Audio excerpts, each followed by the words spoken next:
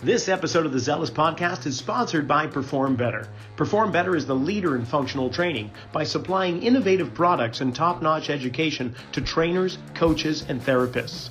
Check out the brand new Perform Better app, designed for professionals who want to stay on top of their game. This free app features education from the world's best. You'll learn from industry leaders including Mike Boyle, Gray Cook, Sue Falzoni, Charlie Weinkrauf, and many more. Topics range from strength and conditioning, program design, nutrition, business, and marketing. Just go to performbetter.com. Welcome back to yet another episode of the Zealous Podcast. And I don't know if you're watching along with me, but here in Santa Cruz, water sports are part of just being here and living and being a resident, whether it's surfing and paddling or sailing. In this case, the America's Cup happened in mid-March, and Emirates team New Zealand took it once again and maintained their championship title of America's Cup winners against the Prada Pirelli team of Italy. And it was an amazing kind of race. So much with the boat designs that have gone through the last few years. Love to talk a little bit about that. However, I'm going to be talking strength conditioning with a guy that trained Team New Zealand. His name is Dr. Adam Storey, and he has quite a prolific background in strength and conditioning, whether it's Olympic weightlifting coach, whether it's sprint canoeing, race canoeing, whether it's rugby. I mean, he runs the gamut, and he is the one that's behind creating the human machinery that won the America's Cup. So, Dr. Storey, Adam, welcome onto the show. Thank you very much for having me. It's a pleasure.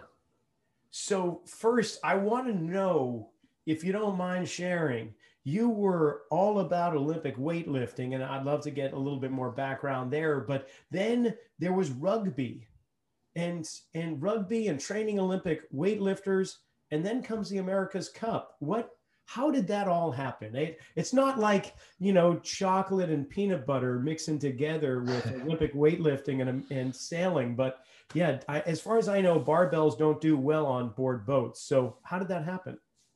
You did right there, Rocky. So I guess originally, weightlifting background, as you mentioned, and that was, as a coach for the New Zealand weightlifting team. And really, really great opportunity for me. Like, went to 2 Olympic Games and 2 Commonwealth Games, as a result of that. And I guess that was always my passion from a young kid to watch these Olympic athletes. And it always fascinated me, obviously, the dedication it takes to get to an Olympic Games. But equally, I was always fascinated with, what was happening behind the scenes in terms of coaching and support staff and all that kind of work to try and get these athletes or teams to those events. So that was definitely the cornerstone of my life for a long period of time. And I guess with the nature of it being a strength and power based sport, then I'd often do quite a bit of contracting work to different teams, mainly rugby teams throughout New Zealand.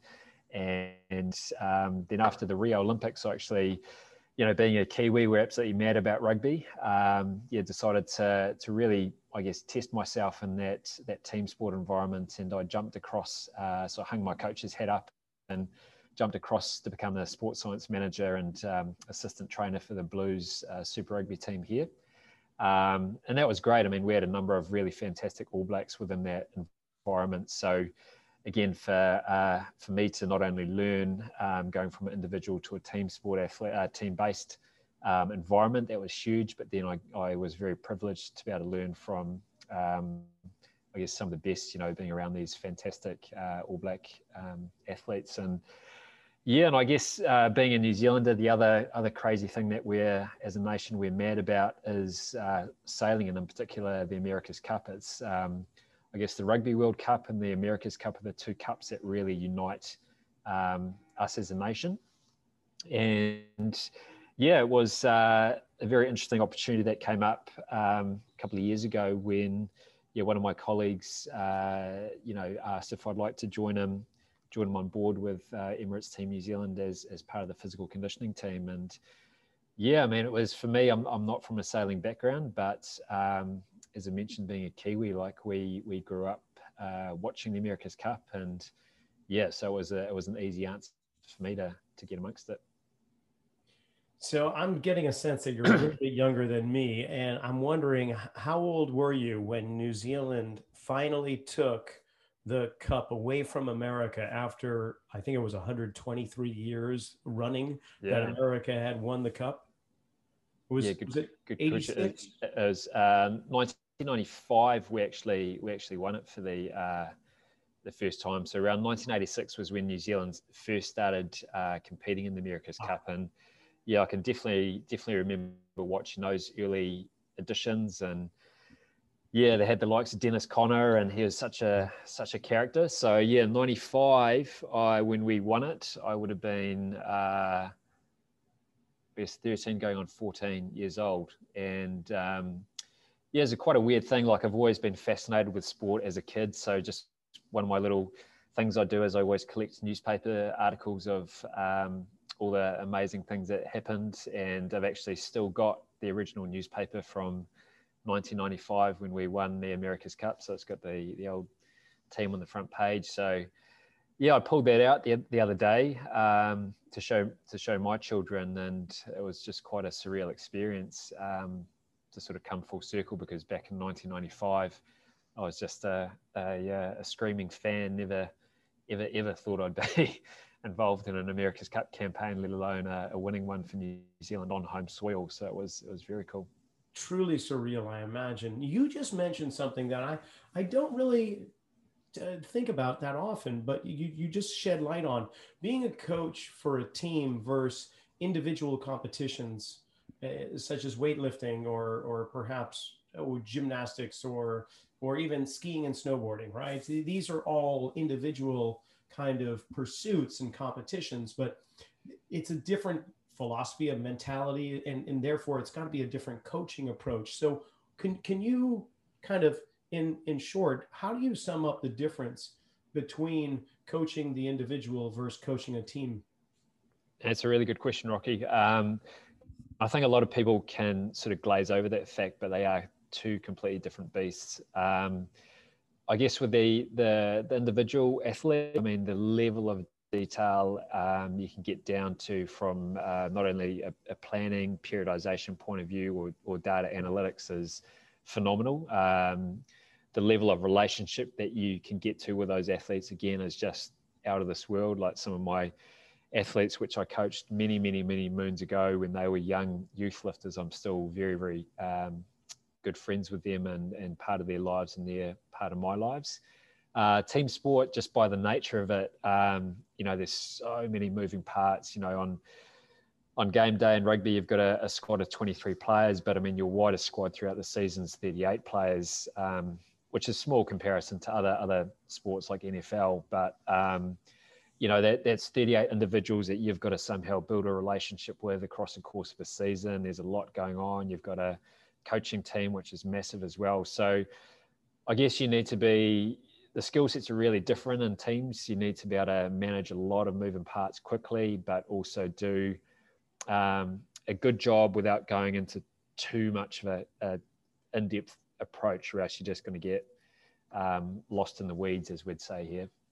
Yes. Now, the team that was Emirates New Zealand, Emirates Team New Zealand that just won the cup with you. The team was comprised of a variety of athletes from various backgrounds, as I recall. I mean, there were actually some rugby players, I believe, and maybe some cyclists, some competitive cyclists. And you had yourself quite a medley of athletes that come together on board this boat. How did that come about? Were you in the selection process, or did they say, "Here's the team, you're in charge of strength conditioning"?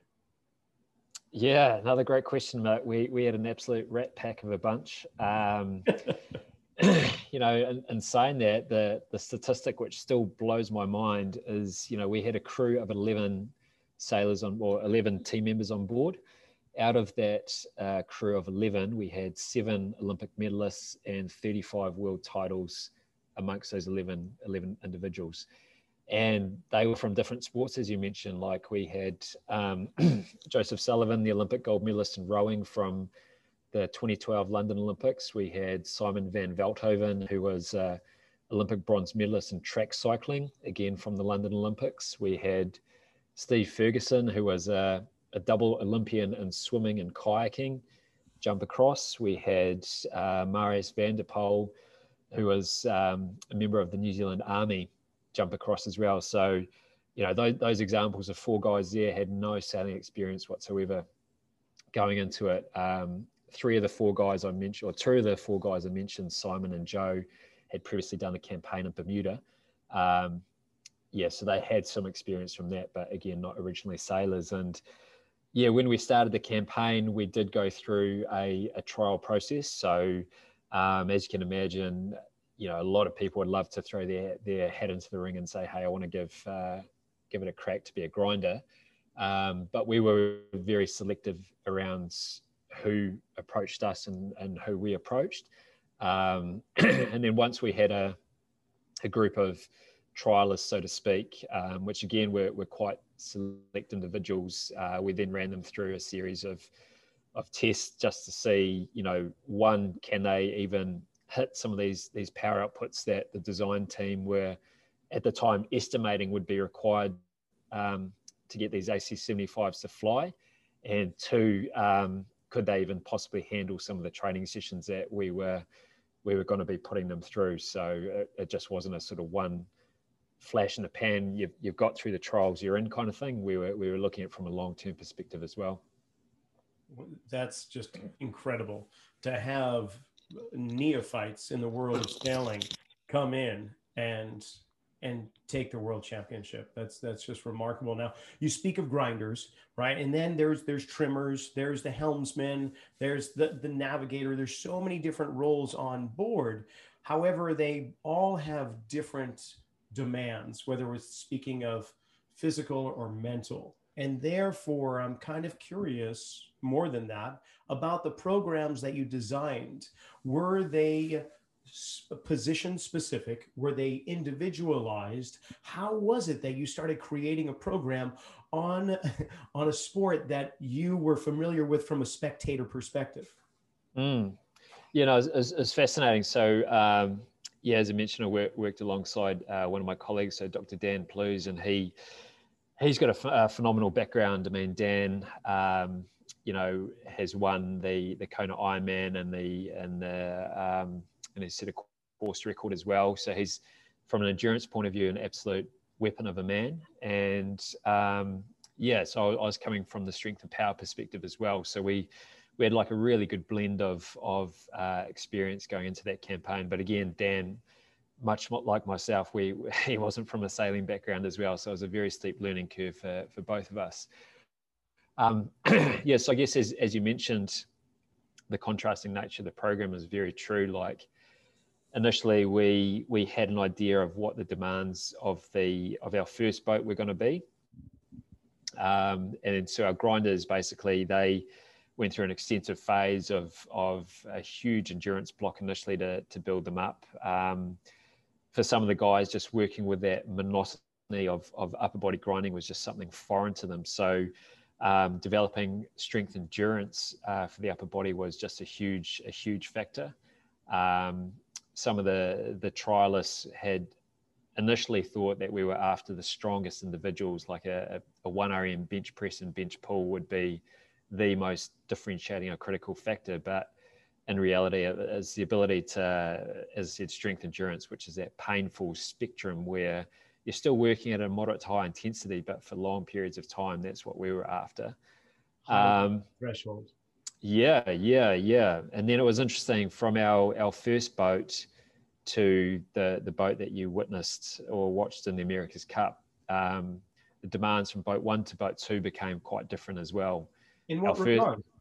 Yeah, well, our first boat, it was, I guess, you know, the lads were describing it as being a lot more sort of threshold-based kind of work. Like, you know, some of our key sessions, for example, were like 10 by 3 minute efforts at a maximum maintainable power or a threshold heart rate. And those types of sessions kind of correlated pretty well to some of the demands that they were seeing on boat 1. And then in boat 2, what they found is that the strength and power side of it became a lot more important.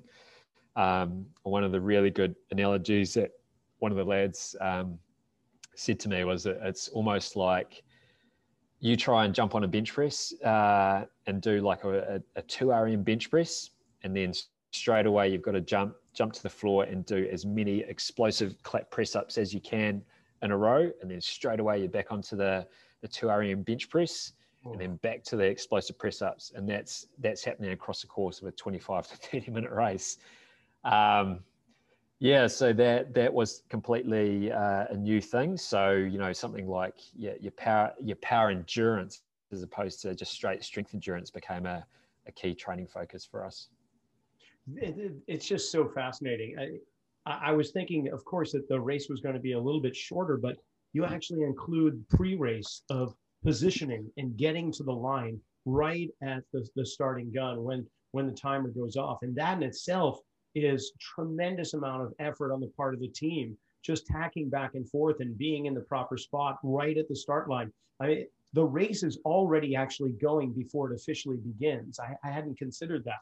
So how is it, I don't know if this makes any difference between boat designs, because for those listening, if you're not familiar with the America's Cup, the winning team gets to design the boat with the specs for the next America's Cup to try and maintain their title. And only one team in the world will be challenging them. So what was really interesting is like Larry Ellison, when the Cup was in San Francisco Bay, which was right up the road from here, he had I think it was a tri or a catamaran with a completely different design. You guys went back to monohull with these two hydrofoils.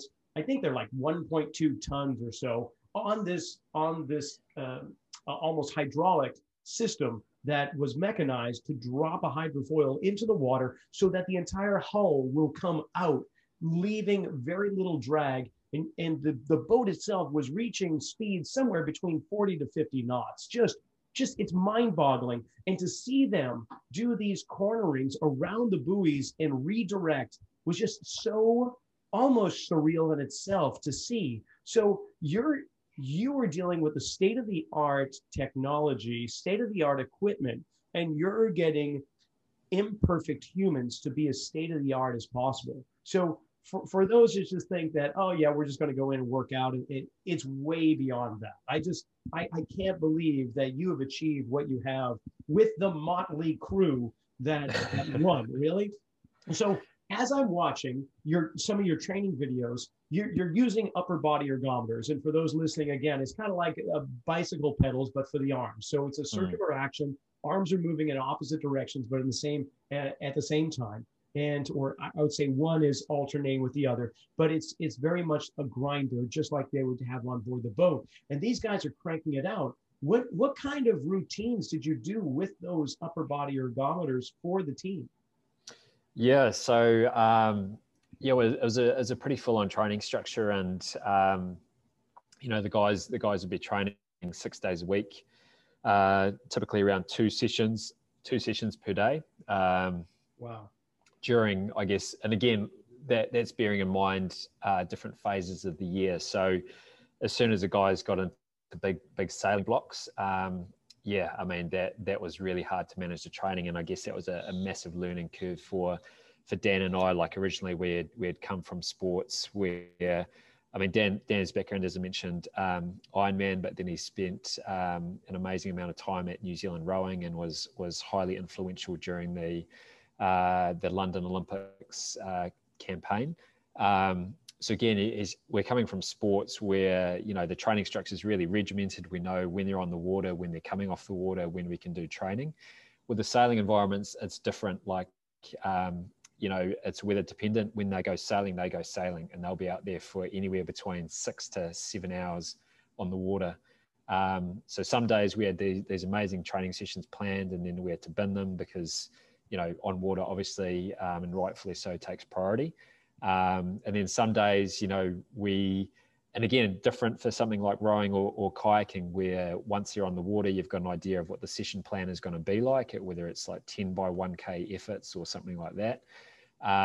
with the sailors, you can't really get a gauge on that. You know, you get a change in the breeze out there, and it goes from being a relatively, you know, seemingly easy, should be an easy day, to being extremely taxing on the lads. So again, that can really change the structure of the week. But when we weren't in those heavy sailing periods, as I mentioned, typically 2 sessions per day. So it'd either be a gym session, a weights-based session in the morning, and then a grind in the afternoon, or vice versa. And those grind sessions would be a combination of either a lot of endurance-based work. So the endurance grinds could be anywhere up to, you know, between 60 to typically 2 hours on the grinder, which is testament to the boys' mental tenacity to stay on those handles for 2 hours, or a threshold based session, which is more shorter, but obviously working at that higher intensity with repeat efforts in between. So yeah, it was tough. And I guess what is really, really unique in that environment is, I mean, a lot of athletes around the world train 2-3 times a day. That's routine. But what these boys had to do, or these men had to do, is essentially they had to work a full-time job in the boat shed in between training sessions as well. And that's just part of the Team New Zealand ethos. And I've often wondered if that's the case with the other syndicates. And I mean, these boys are having to do some pretty hard manual labor tasks often throughout the day. So, you know, they'd get thrashed in the morning in the gym, get thrashed during the day in the workshop, and then try and come back in the afternoon to do another training session. So when it came down to having 2 races a day, that was almost that was nothing compared to what they were training. Mate, 100%. Like exactly right. Like the boys literally said, now we're into the easy stuff. Yeah, which is not often the case. Like, you know, some athletes, once they get to the point in the competition, that's where it's the metal hit, or the rubber hits the road. But these guys said, yeah, racing's easy. We're out there for a few hours. We're 7 hours. We don't have to work as much during the day because the boat's already, you can't modify the boat too much more. You know what I mean? So, yeah. Oh, okay.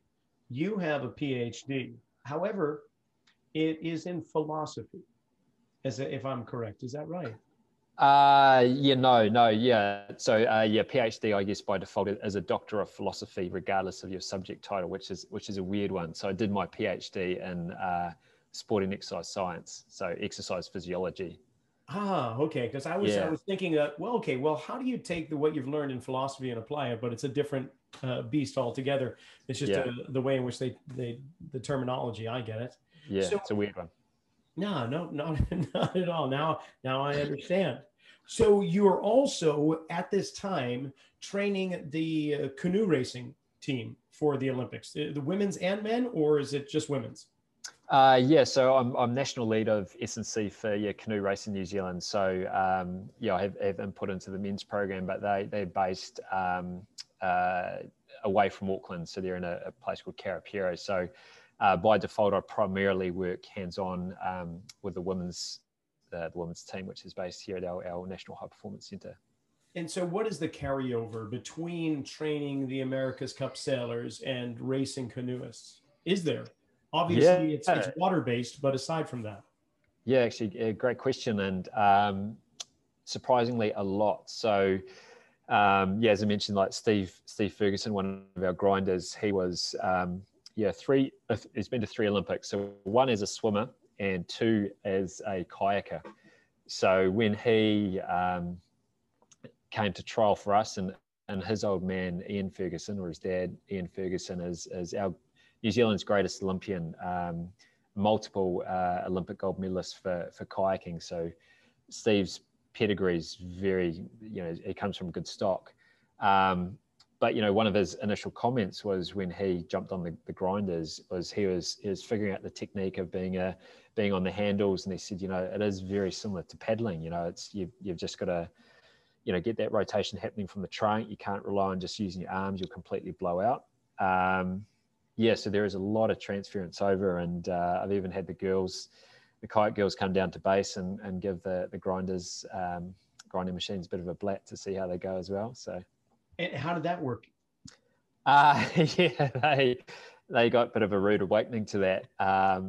So it is interesting. And actually going back to our trialists a few years ago, we actually had a few other of the ex senior men's kayak team members, also trial out for the team as well. So plenty of crossover there. So though I guess those are the type of sports, whether it's rowing or kayaking,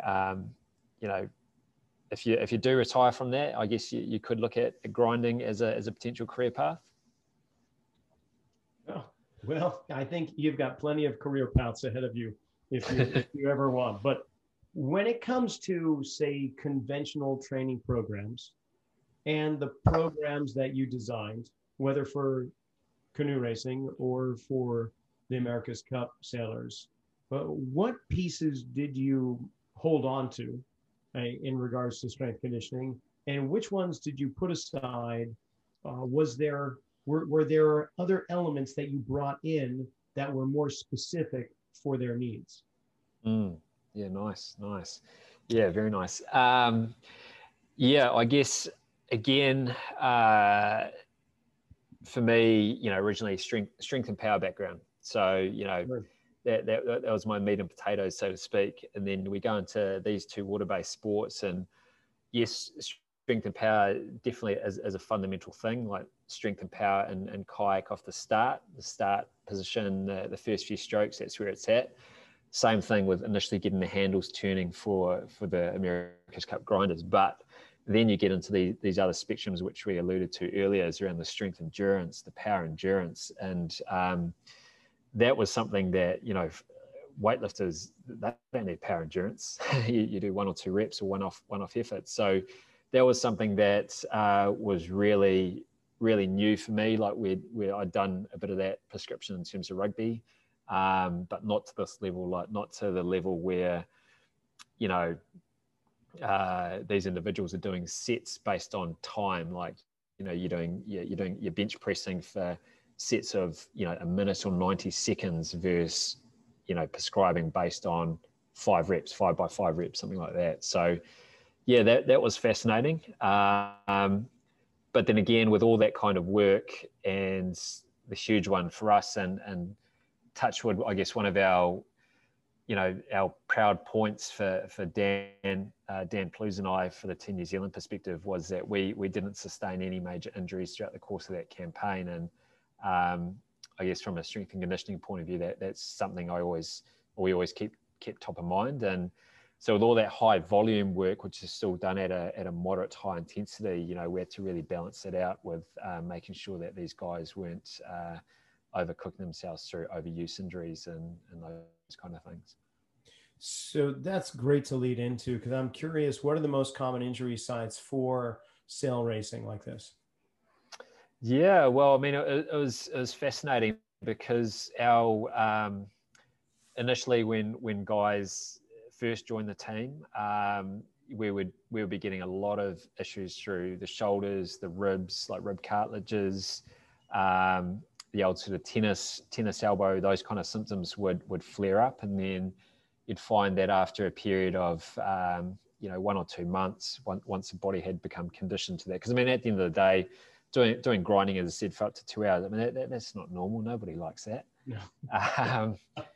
So yeah, it probably took about 2 months for the body to adjust, and then once it adjusted, these boys were away flying, which was interesting. But another challenge for us, I guess, going from our first boat to our second boat, if you noticed, our positions on the boat really, really changed. So yes, our boys went from essentially a standing grinding position. So one guy on the pedestal, there'll always be 2 guys on the pedestals. One guy is by default always going to be grinding forwards, and one guy is always going to be grinding backwards. That's just the way that the grinding machines are geared. But they were in a standing position, similar to how we set up in the gym. But then in our second boat, which we used for the America's Cup, based on aerodynamics, we had the grinders, in a seated position. They were basically in these trenches. You couldn't even really call them cockpits. They were literally like trenches. And the whole purpose was to minimize air drag on those guys, so they weren't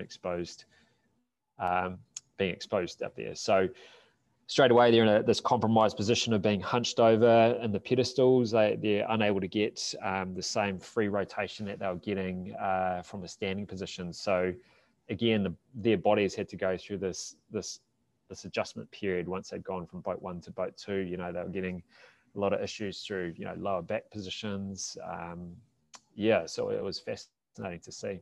Yeah, I can imagine a standing position, even though the arms are the primary driver with the trunk and torso rotating, you're still able to utilize a lot of the lower body, whether it's through some dynamic stability or static stability, but still you're ground based. But as soon as you go into that crouch or kneeling position, you've just taken away a tremendous amount of effort or assistance in that. So I can see how much more concentration would be applied from basically the pelvic spine on up. So because of that, when the hips and lower body kind of go on lockdown to act as some bracing stabilizer for this tremendous trunk rotation, did you have a lot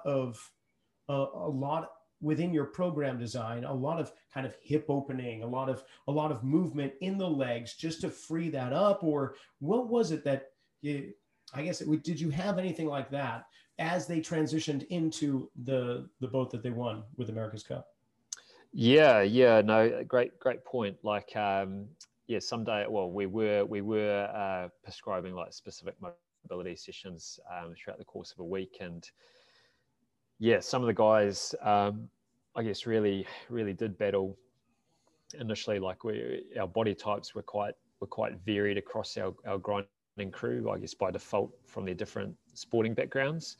So it's definitely something we work closely with our physiotherapist Paul Wilson and trying to figure out how can we again prevent these injuries. And I guess this is a philosophy I've always had across the athletes and teams that I work with. Is if I've got two options, I've got the option of having an athlete that's 80% healthy but 100% fit and strong, so to speak, or I've got the option of having an athlete who's 100% healthy and only 80% strong and fit. I'd always choose the latter. I'd always choose an athlete that is 100% healthy, because on game day or at their event, they can always by default pick themselves up to that higher threshold. But if you're injured or you're not healthy, there's no way that you can pick yourself up. So I guess that's the approach I've always taken.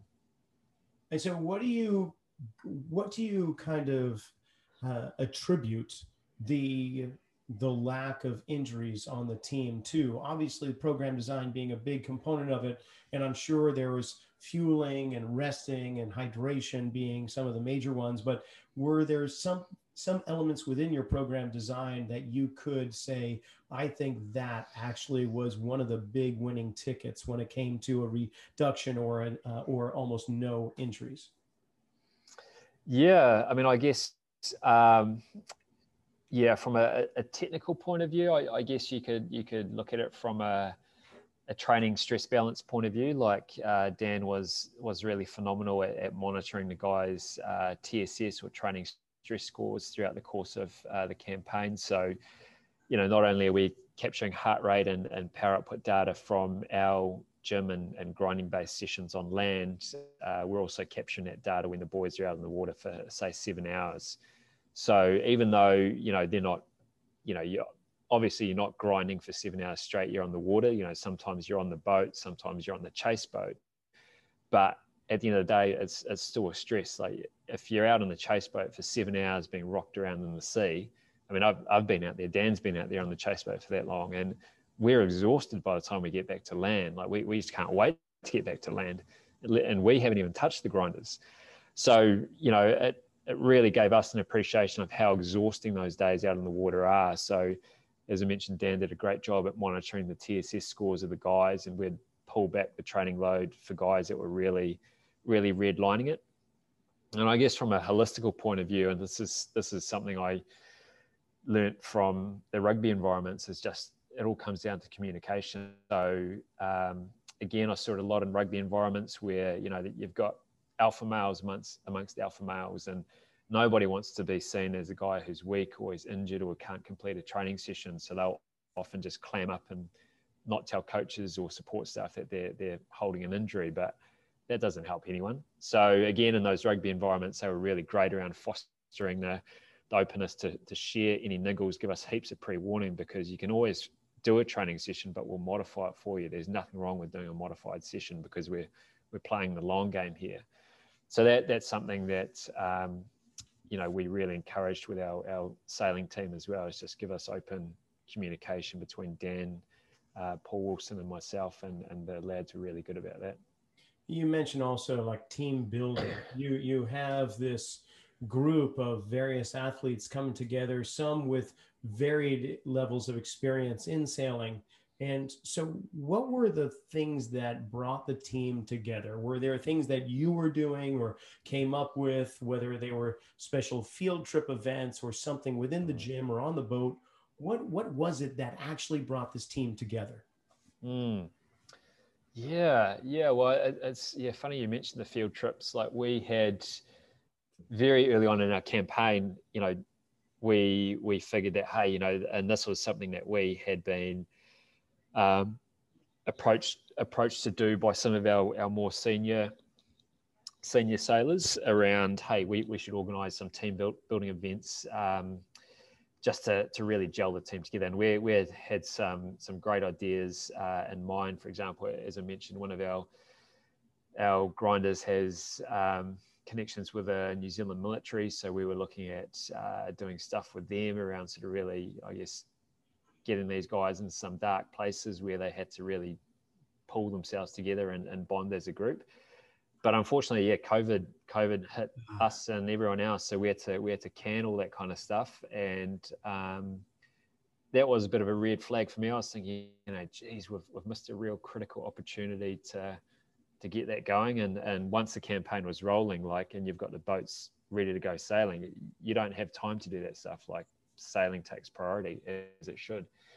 So I guess what really brought the team together was the fact, like, the America's Cup, plain and simple. Like, as I said, it's just something that is in the DNA of New Zealanders. And I think as soon as everyone knew that, this is what we're looking to defend, everyone just had that common goal to get in and just keep pushing until the end. And obviously, the entire country of New Zealand was just ecstatic, and they probably are still just buzzing right now, only a few weeks later, a couple of weeks after. What is that? What is that environment like for you to know, kind of, as you're walking down the street and perhaps you're seeing people talking, or you're seeing the buzz, and deep inside you're going, yeah, I was a part of that. Yeah, I mean, it is still very, very surreal. And as I mentioned, I've got the newspaper clippings from both our last two defences in New Zealand were 1995 and 2000, and I remember watching those as a spectator. And I always thought, wow, like, could you imagine just being amongst or in the centre of that when the boats come in and you've got however many people there were just cheering. And then, so when it actually happened for us only a few weeks ago, again in Auckland, so to have a home defence was just absolutely crazy. And even these days, like, it's still relatively fresh, but we get a lot of random or strangers coming up to even myself. I played such a small role in such an incredible team, but they might have had seen me on a snippet of the TV, and there's, well done in the America's Cup, and I almost feel like a little bit embarrassed, because it's like, well, it was the boys that were on the boat that did all the work. We just told them what to do, and they did it without complaining. So I guess even some of the guys that have experienced greatness in different sports, as I mentioned, we had Joe Sullivan, who won the Olympic gold medal for rowing, and actually we had our New Zealand Sports Awards last week, and they actually did it a little bit differently because of COVID. So they didn't do the New Zealand Sportsman and Sportswoman of the Year just because there was no international competition. So they actually changed it to a decades champion. And Joe's moment when he won gold in London was actually voted as the sporting New Zealand sporting sporting moment of the decade. Sorry, the public voted for that one. Oh. So when we sort of asked, those type of guys, I asked them, like, where does this experience rank for you? And some of their responses were like, well, clearly number one. Like, I mean, you can go overseas and you can win world championship titles and Olympic medals overseas, which is just phenomenal. But then to be able to do something like that on home soil in front of all your friends and family, that's such a unique experience. Yeah. Truly amazing. So one other question that I'm kind of curious about, when it comes to boat design, obviously there's a tremendous amount of energy that goes into it, and it's very fine science, to the point where they were telling you most likely what the work output would need to be for the crew. But when it comes to the training room itself, were there things that were developed specifically for training them? Or did you have to perhaps recalibrate something that was already existing? Did you develop something like physical equipment or even concepts that were not there previous? Yeah, no, we actually did. Some of them I won't be able to discuss. We'll have to keep those ones in-house. But yeah, I guess that's the advantage of having such an insanely intelligent design team, which would be the case across all the syndicates. Like, I mean, the guys that are involved in our team, Ineos, American Magic, and Luna Rossa, those guys and women, those men and women are just phenomenal. And I often joke to people, I said, there's so many problems out in the world, with COVID or every type of disease. Yet we've got all this brain power, which is just dedicated to sport. I'm sure we could, it's madness. But no, like we did, and they were really good with helping us develop. We'd come up with some crazy concepts, and they'd help us develop them. And one of them, which I can talk about, which is not too revolutionary, but I mean, a lot of people will be familiar with the watt bike. It's quite a popular training tool for a lot of team sport athletes. Just jump on the watt bike, and the beauty about the watt bike is it gives you really, really accurate power measures, and that's why a lot of track cyclists or other athletes really enjoy using the watt bike. So for us, when we had Simon van Veldhoven, who's from a track cycling background, he had done many a grueling session on the watt bike. So he was in talks with the design team there and at watt bike, and they helped us develop, which other teams were also using and helping to develop, but a watt bike grinder. So they essentially re-engineered one of those watt bikes, pulled it apart, chucked some handles on it, so then we can get some good comparable data coming up from that. And we were able to adjust the height of it so to replicate our setup on the boat. So that worked out really well. And yeah, it's interesting. Like when you're in rugby environments, as I said, the watt bike's widely used, and we often use the 6-second power test, which is just one of the default programs in the watt bike setting, and we use it as a player testing benchmark that's used internationally. So a lot of teams will often compare, hey, what's your peak power on the watt bike? What average power can you hold? And then so I had a lot of ex and current rugby guys just asking me, hey, like, what do you reckon could I be a grinder? And I knew what their peak power outputs were from their lower body. And I was like, mate, these guys are doing more through their upper body than you could ever do through your legs. And that was literally, I wasn't being cheeky. It's literally the fact. Wow. And as soon as I said that to them, they were just like, oh, okay, maybe not. And that, just blew my mind. That statement itself blows my mind, because I'm just picturing the thighs of rugby players, and to actually have a higher power output in the upper body for the sailors that's just stunning. Yeah. So where is the future? Obviously, we're hoping that Japan is happening. It looks like it is. So come a few months down the road, you'll be in Japan with your team for the Olympics. Congratulations on that, by the way. Congratulations on the America's Cup win. But when you reach such pinnacles of success in a career, it seems like everything else is downhill after this, unless you have some amazing goals that you haven't shared yet. So are you going to climb Everest next month or something like that? That's funny you say that. Yeah. I was talking about Everest. It's one of my athletes a couple of months ago, and she absolutely hates the cold. So I asked her, would Everest be ever on your radar? And she said, no way. And then she asked me, and I said, I'd love to climb Everest, but no, I'm not doing Everest, or yet. I'd love to do it. Yeah, I mean, it's fascinating. I guess, yeah, my immediate focus is definitely on Tokyo. Like, yeah, we've got a lot of pressure on that campaign there. Like Lisa Carrington is one of our star athletes going across here, and she's currently the two-time Olympic champion from London and Rio. So she's on track to defend her third Olympic title in the K1 200, and she's also in a lot of other events with our other members of our amazing female squad. So yeah, the medal expectation there is quite decent. So there's a lot of pressure with that, and yeah, I guess, you know, there's chat about when the next America's Cup campaign is going to be, whether it be as early as next year or 2023. So I guess I'll recalibrate to that. But yeah, it is a good question. Yeah.